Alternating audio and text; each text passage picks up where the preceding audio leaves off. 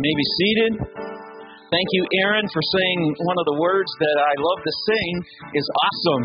Awesome. I did a study in the scriptures one time, and that word awesome is always connected with God. It's always connected with Him. And I realized how much I was using that word away from God. And so I made a determination. This is not a hard and fast rule, but I made a determination that I would not use that word unless I was talking about God.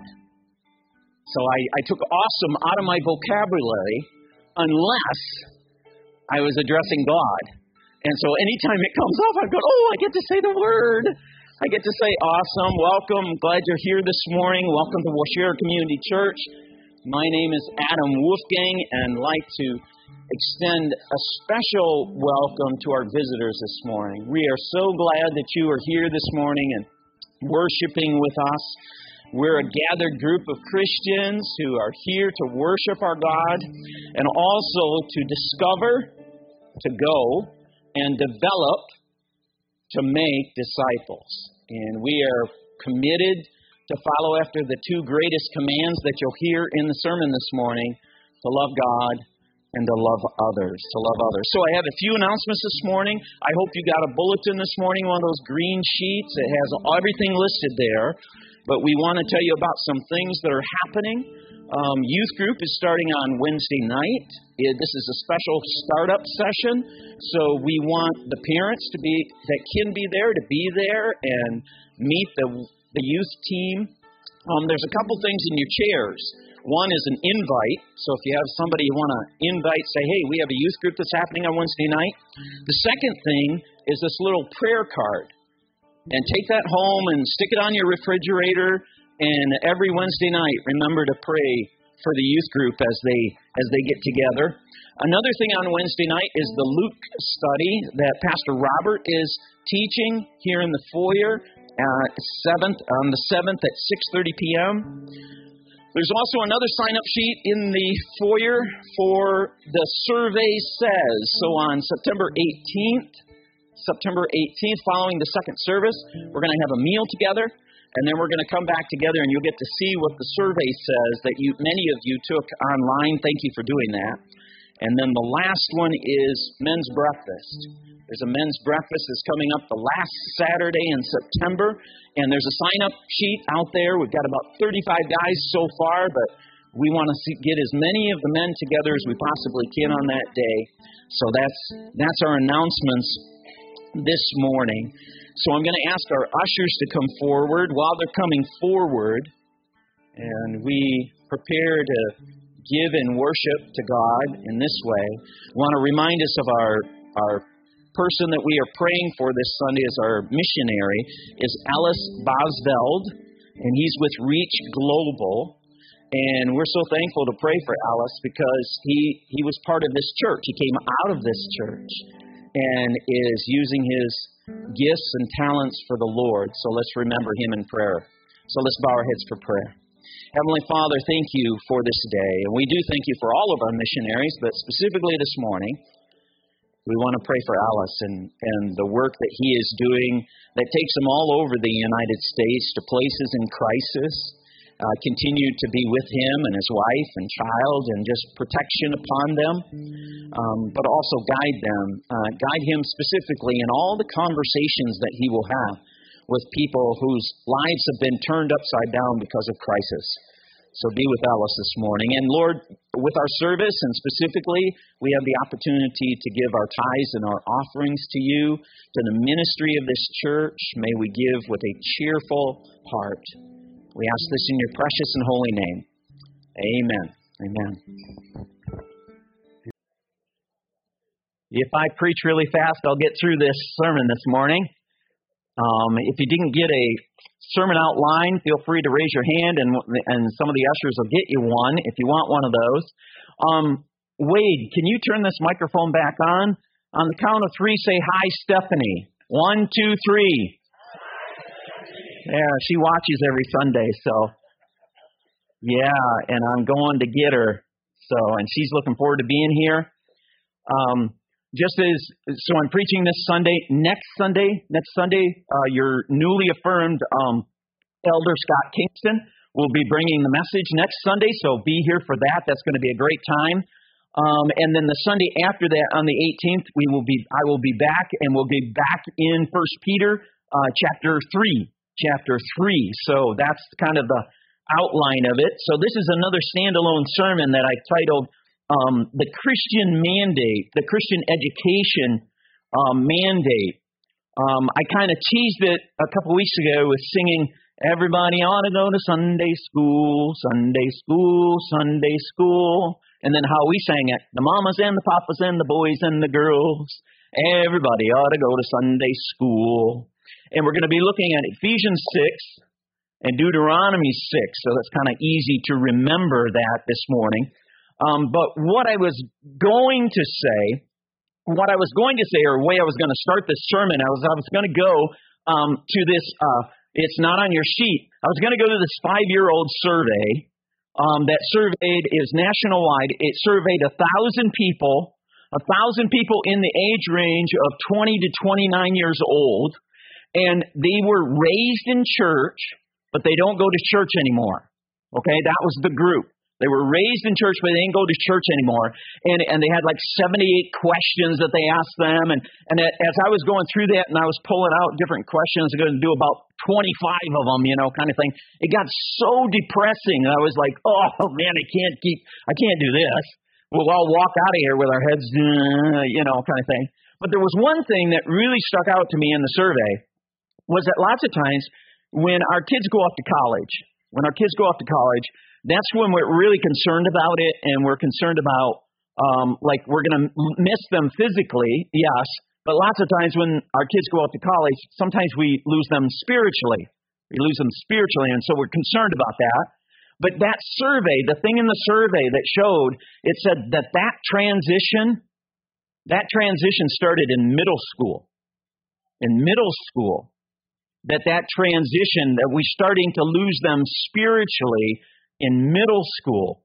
So in the middle time of raising our children, we were starting to lose them. And the middle time that we have them as a church, we were starting to lose them. And that was probably the biggest thing that impacted me on that survey was that, wow, okay, this mandate, this Christian education mandate is really, really important. Well, let me go back to that. Here's the statement I'm working off of this morning. The church is not a substitute, but rather a supplement to the home substance. Okay, this Christian education mandate is directed at the home. It's directed at the home, the substance that's happening in the home. And I'm fearful that many times what we have done is we have bypassed that substance that's supposed to be happening in the home, and we've said, well, the church can do that. And the church has become the substitute for the substance that's supposed to be in the home, where in reality, the church is just a supplement to the substance that's happening in the home. So that's the premise I'm working off of this morning. So let's go to Ephesians chapter 6, verses 1 through 4. I'll read this in its entirety as the reading of God's Word this morning. It says, "Children, obey your parents in the Lord, for this is right. Honor your father and mother, which is the first commandment with a promise, that it may go well with you and that you may enjoy long life on the earth. Fathers, do not exasperate your children. Instead, bring them up in the training and instruction of the Lord." Let's give a short prayer here. God, thank you for your words this morning. And God, thank you for the Word made flesh. And God, thank you for the Word revealed by your Spirit this day. In thy precious name, amen. Amen. So if we go back just through these 4 verses to start off here, he says obey. He says children obey. The word obey means listen to, hearken. It means that you're gathering this information, but you're gathering it to actually apply it. So you're not just listening to it. You're actually listening so that you can put it into action. That's what that word obey means. Then he says obey your parents. It's in the plural. So he's talking about both mom and dad. So mom and dad are both doing this. They're both giving instruction. And then it says in the Lord, in the Lord. He's saying children in the Lord.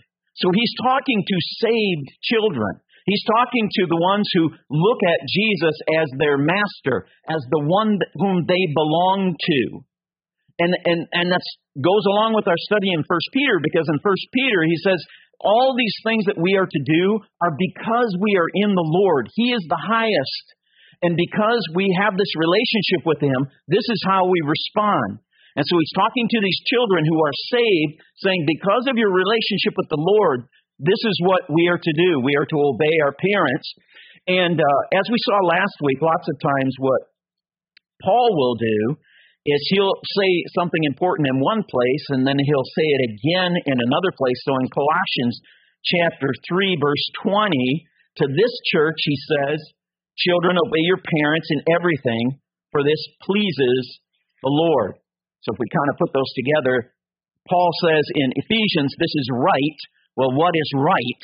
He says in Colossians, what is right is what pleases the Lord. Then he goes to verse 2, and he says, okay, let's get some Old Testament backing to this. Old Testament backing to what I just taught you. He says, honor, fix a value. You establish a value on who? Your father and your mother. Notice there again that both are identified. Both are identified. And where's he going to? He's going to Exodus chapter 20. He's going to the first recording of the Ten Commandments, and this is commandment number 5. In Exodus chapter 20, verse 12, it says, honor your father and your mother so that you may live long in the land the Lord your God is giving you. And I put up there, this is pre-wilderness, just to kind of get the flow of what's happening here. They have come out of Egypt. Moses is leading them. They've come out of Egypt. They get to Mount Sinai. God writes these 10 commandments on stone tablets that come down. He comes down from the mountain and he gives them the commandments from God, and this is one of them. Now, if we go back to our passage in Ephesians, he goes on in verse 3 to say that it may go well with you and that you may enjoy long life on the earth. Now, there's another time that the commandments are recorded, and that's in Deuteronomy chapter 5, verse 16.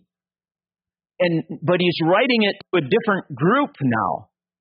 See, the first group came out of Egypt, and they got to the edge of the promised land. And do you remember this song where they sent 12 spies into the promised land? Do you remember this one?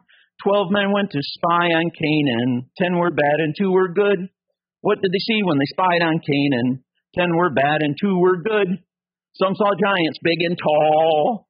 Some saw great clusters as they fall. Some saw God ruled over all. 10 were bad and 2 were good. You're all looking at me like, what was that?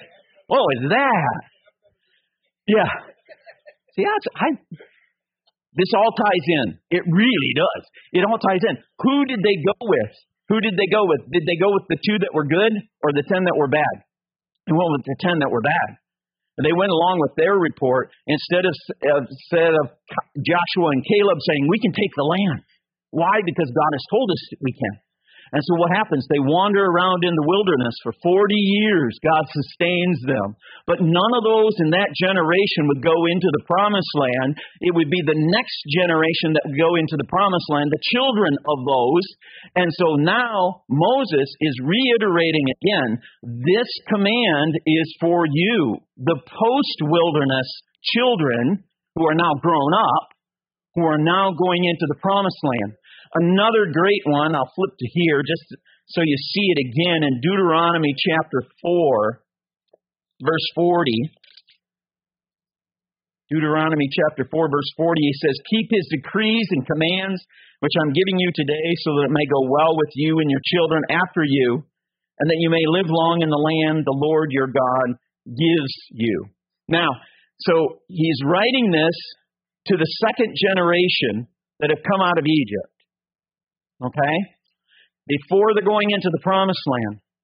So he's taking a command from the first generation, applying it to the second generation, and then what is Paul doing in the first century now?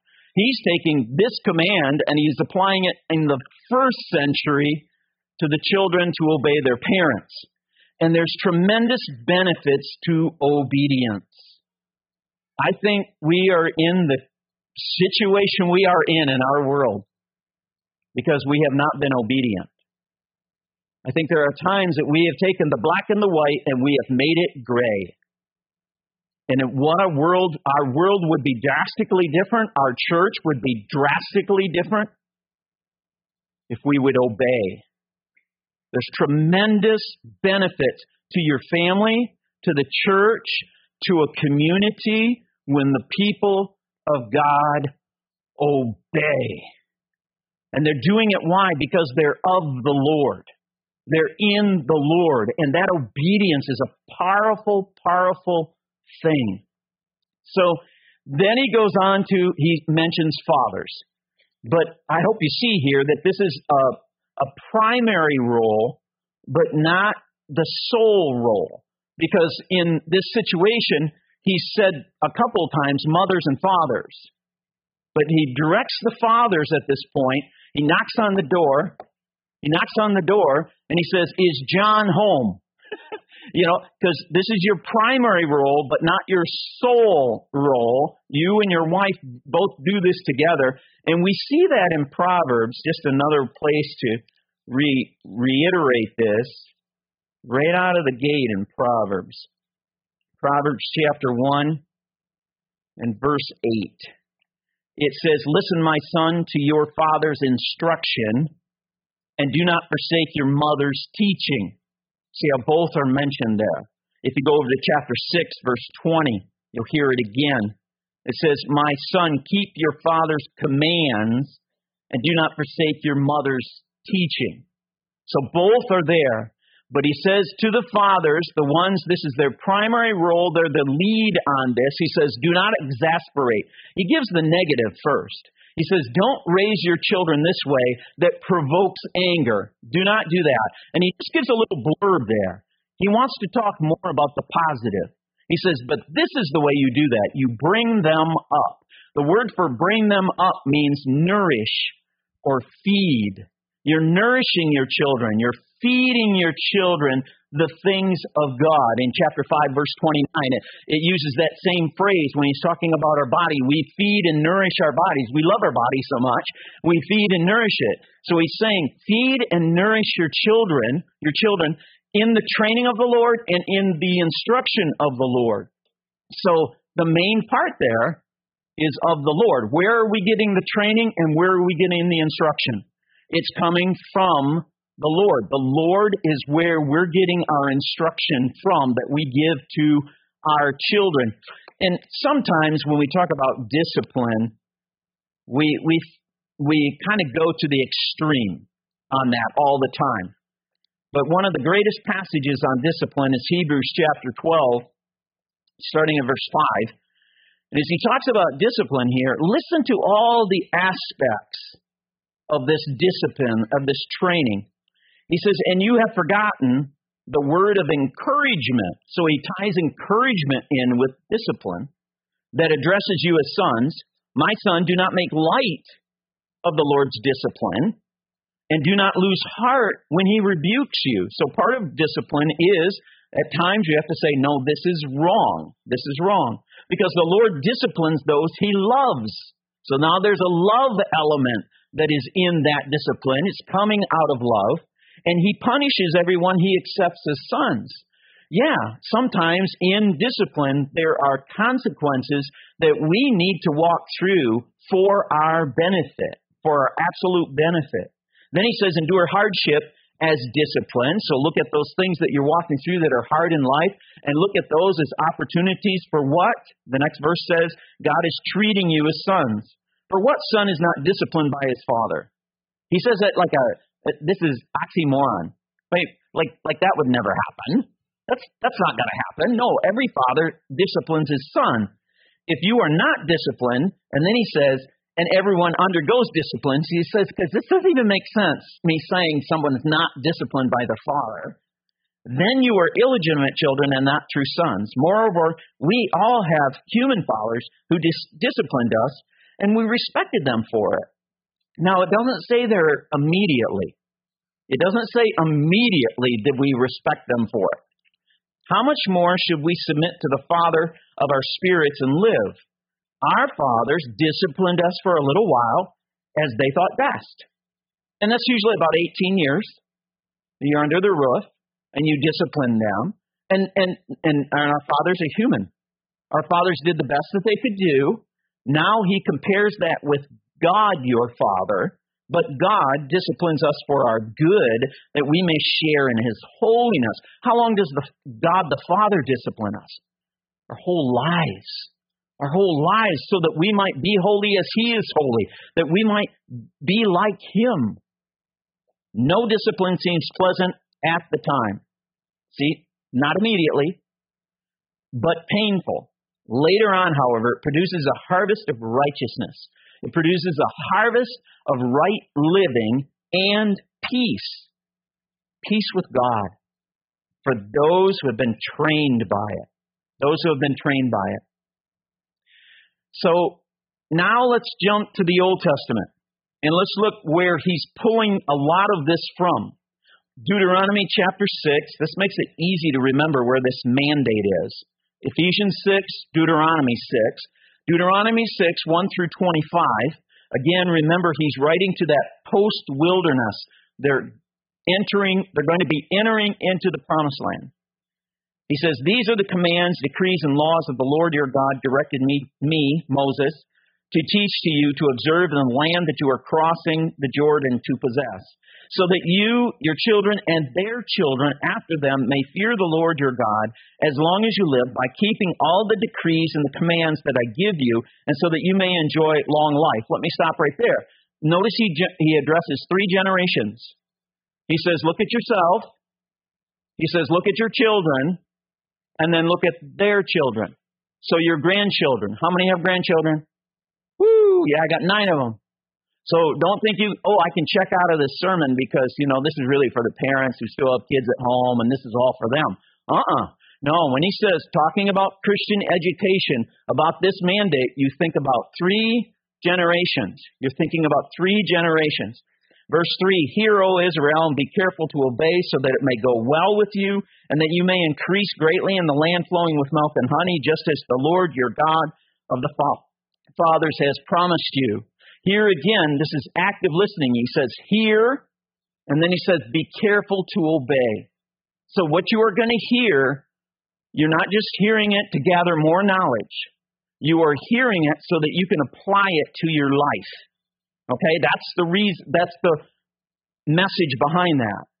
So verses 4 through 6 is the Shema. Hear, O Israel, the Lord our God, the Lord is one. Love the Lord your God with all your heart and with all your soul and with all your strength. These commandments I give you today are to be upon your hearts. And what remember Jesus was asked, what's the greatest commandment? And what did Jesus do? He quoted that. He quoted that, the Shema. He said, this is the greatest commandment, to love God. And so that's where it starts. You look at yourself and say, okay, I need to love God. If I'm going to do this Christian education mandate to my family, first off, I need to love God. Then he goes to commandment number 2, because remember when Jesus was asked, he said, but the second is like it. Love your neighbor as yourself. Well, look at who the others is. He goes to in verse 7, impress them on your children. So who's the others that we are to love? Our children in this passage. Talk about them when you sit at home, when you walk along the road, when you lie down, when you get up. Tie them as symbols on your hands, bind them on your foreheads, write them on the door frames of your houses and on your gates. So here's the second command, to love others. And he gives 2 different things here. He says impress and talk. Now the word for impress, it means that this is action oriented. It's like sharpening something. And so when we impress this upon our children, we're actually actively doing something with them for them to learn, okay? And then he says talk. And when he says talk, that word means speak or vocalize. So this is instruction-oriented. So you have action-oriented and instruction-oriented. And in the Scriptures, lots of times when it gives you 2 different things like that, impress and talk, then it will switch back around and say, let's talk about talk first, and then we'll talk about impress. So the talk options, he says, When do you need to talk? When do you need to talk about God? Well, when you sit at home. When you sit at home, I think of meal times.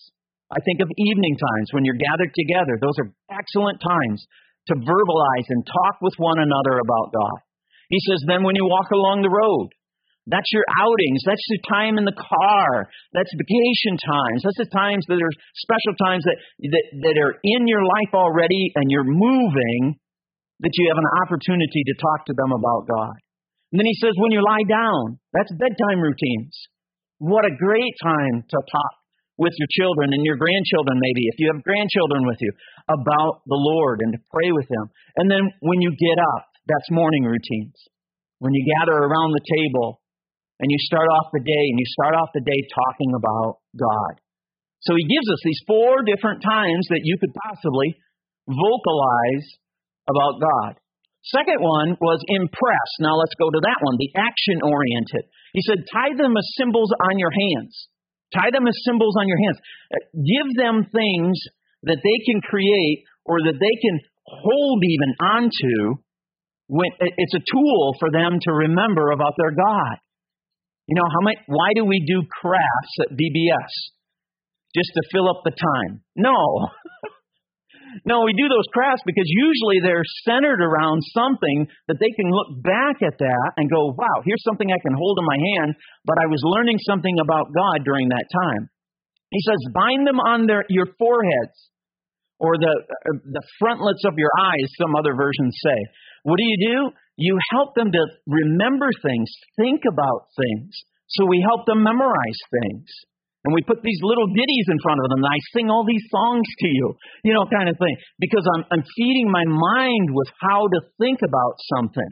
Next one, write them on the door frames. This is the home connection. Do you have things in your home that point them to Jesus? There's things that you do in your home, actively in your home, that in the home they know that this is a place where God is honored. God is honored. And then the last one, we write them on your gates. The gate is where you would leave. Okay, you're leaving your property. Write it on your gates so that when they go out into society, they have things that they can draw back upon. Moses is saying to all these people, these going into the promised land, these are ways that you can fulfill this Christian education mandate by talking to your children and also giving them some tools. And again, I couldn't help but think, maybe this is where this song came from. Oh, be careful, little hands, what you touch. Now, you got to know this one. Oh, be careful, little hands, what you touch. For the Father up above is looking down in love. So be careful, little hands, what you touch. And you can go to eyes and ears and feet. Where you go. Well, he goes on in this passage in verse 10 through 12 to give a focus on what God has done. Verse 10, when the Lord your God brings you into the land he swore to your fathers, to Abraham, Isaac, and Jacob, to give you a land with large flourishing cities you did not build. Notice that, did not build. Houses filled with all kinds of good things you did not provide. Wells that you did not dig. And vineyards and olive groves you did not plant. He wants you to know this. He wants you to notice that, wait a minute, these are things you did not do.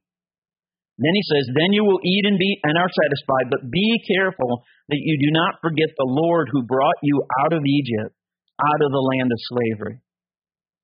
Boy, you're going to be walking into this beautiful land, and you did nothing to get it.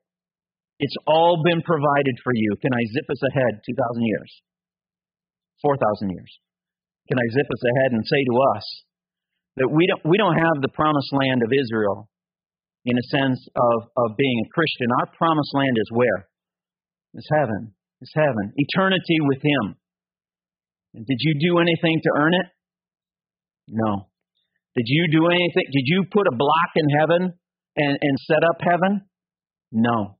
But you're going to inherit. You're going to inherit a place that you did not build. You're going to feast in a place where you did not provide the meal. And we should never forget. We should never forget what Jesus has done so that we might have and be with Him in that glorious promised land. That we would never forget that. I think we get in trouble when we do. When we start to forget that He is the one who has provided everything that you need. If you don't know Jesus this morning, I tell you, He provides everything. And if He's calling you, that you would take that step of repentance and obedience and rise up to say, I want to be a follower of Jesus Christ. Because I see this morning He has provided everything that I need. He's done it all. And He's calling out to me. So, verse 13 through 19, every good writer will take you back again to commandment number 1. He says, let's talk about love God again. Verse 13, fear the Lord your God, serve Him only, and take your oath in His name. Do not follow other gods, the gods of the people around you, for the Lord your God, whom is among you, is a jealous God, and His anger will burn against you, and He will destroy you from the face of the land. Do not test the Lord your God as you did in Massah. And in Massah, that's where they stopped, and they said they were complaining again. And they were saying, it would have been better if we just stayed back in Egypt. It was so much better back in Egypt. Be sure to keep your commands of the Lord your God and the stipulations and decrees He has given you. Do what is right and good in the Lord's sight, so that it may go well with you. You may go in and take over the good land the Lord has promised on oath to your forefathers, thrusting out all the enemies before you, as the Lord said. So He goes back to commandment number 1. He says to the parents, and maybe grandparents at that time too, He says, love God. And the big point He brings out, no other idols. That's the main thing He says to us. If we're going to fulfill this Christian education mandate with our children and our grandchildren, we got to make sure that we have no other idols, that God is supreme in our lives. The problem is when we don't follow that, our children are confused. They're confused. They're like, wait a minute, I'm getting two different signals here. My parents say, yes, God is number one, but their lives at times, it doesn't match up to that. So I put down there, what are some common idols of the day? Well, some of them that I've seen of the day are our schedule. Sometimes our schedule gets so busy that God gets pushed out of it. Sometimes the idol of comfort. And we go toward comfort rather than what God wants us to do, and comfort wins. How about sports? How about hobbies? How about anything that puts God on the back seat rather than in the driver's seat of your life? How about affluence? So many options that we have. So many options that we have. And lots of times God is the last one that is considered in that. And I'm going to close with one more here. Identity. In our world today, identity has become a god. My identity. My identity.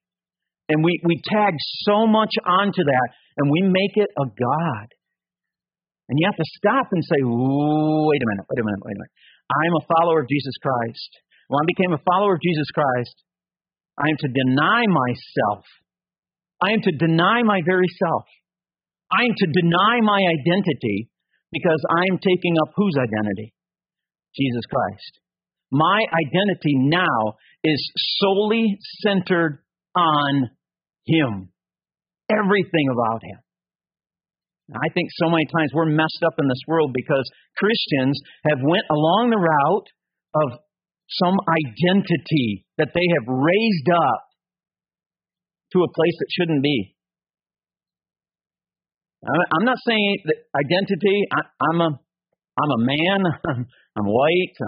I grew up in a little tiny small town, in Michigan, kind of thing. All those things are identity to me, but they never take the place that my identity is. I am a follower of Jesus Christ.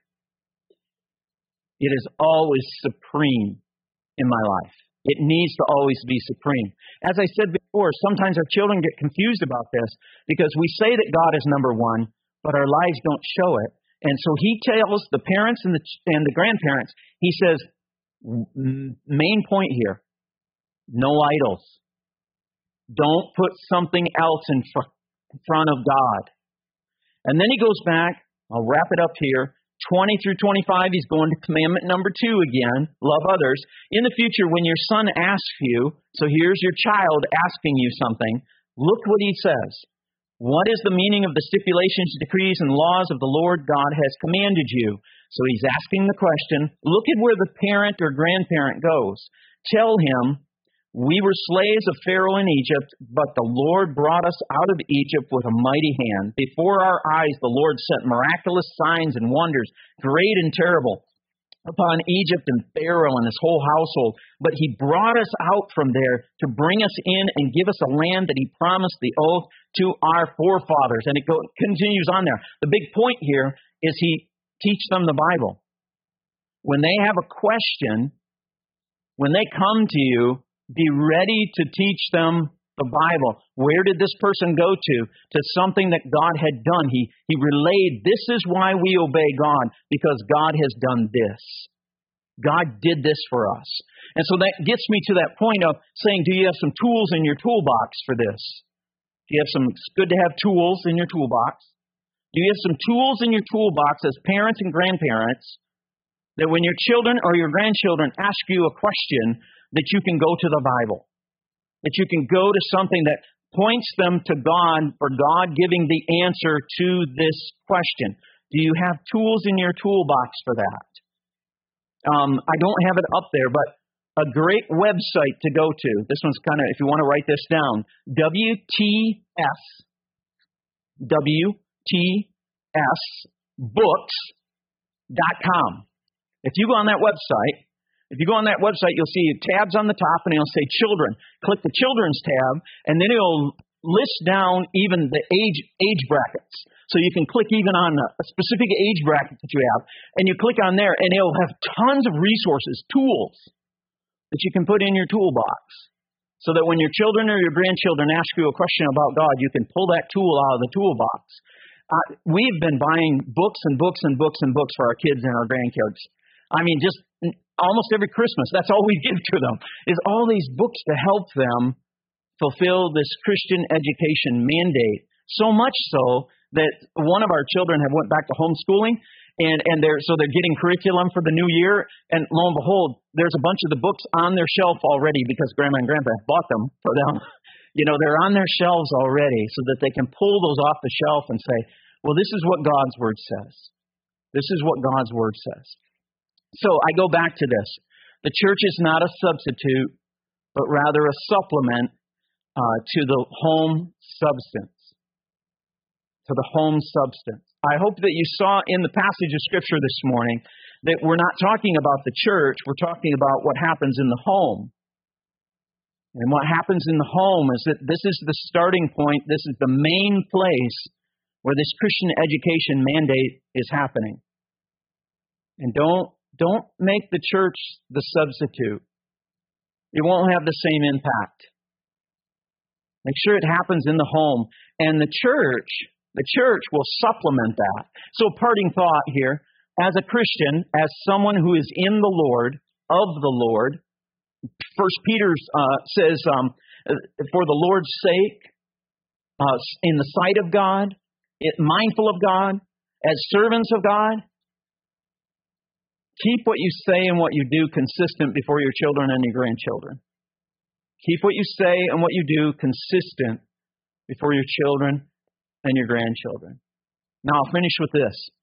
The elders of the church here have really been praying about this. They've been praying about how do we supplement the substance that is to be happening in the home. How do we offer tools to our parents and grandparents so that they got this tool to pull out so that when the little ones have a question, that we can answer or go somewhere to get an answer to that question, and we can direct them toward God. Elders have been praying about this a lot. And so that takes me back to everybody ought to go to Sunday school, Sunday school, Sunday school. The mamas and the papas and the boys and the girls. Everybody ought to go to Sunday school. It will make a difference in the life of this church when there is solid substance happening in our homes. It'll make a difference. And last thing, I always keep saying last thing, don't I? Last thing, when we look at a leader in the church, if you're and there's sheets there about deacons and elders and nominating, you know one of the greatest things that we look at in a leader in the church, where do we look? We look at their home. We look at their relationship with their spouse. We look at what's going on in the home. Why? Because that's where the substance is. The church just supplements it. So would you stand with us in prayer? So Heavenly Father, thank you for this morning. Thank you for your words. They are so good. They're so practical this morning. They break it right down on how we are to do this. And I do pray that there would be parents and grandparents here that would take your words and say, okay, I need to apply these. I heard them, but I need to apply them. If I've got some idols in my life that have taken the place of you, I need to repent of that. And Lord, direct me to some tools that I can have in my home, so that when my children and grandchildren ask us things of the Lord, that I can go to those tools and tell them about Jesus. Tell them about Jesus. Help us as a church to supplement. I pray for the elders as they pray about how we can supplement what's happening in the home. We ask this in your precious and holy name. Amen. Amen. Let's sing this song to the Lord.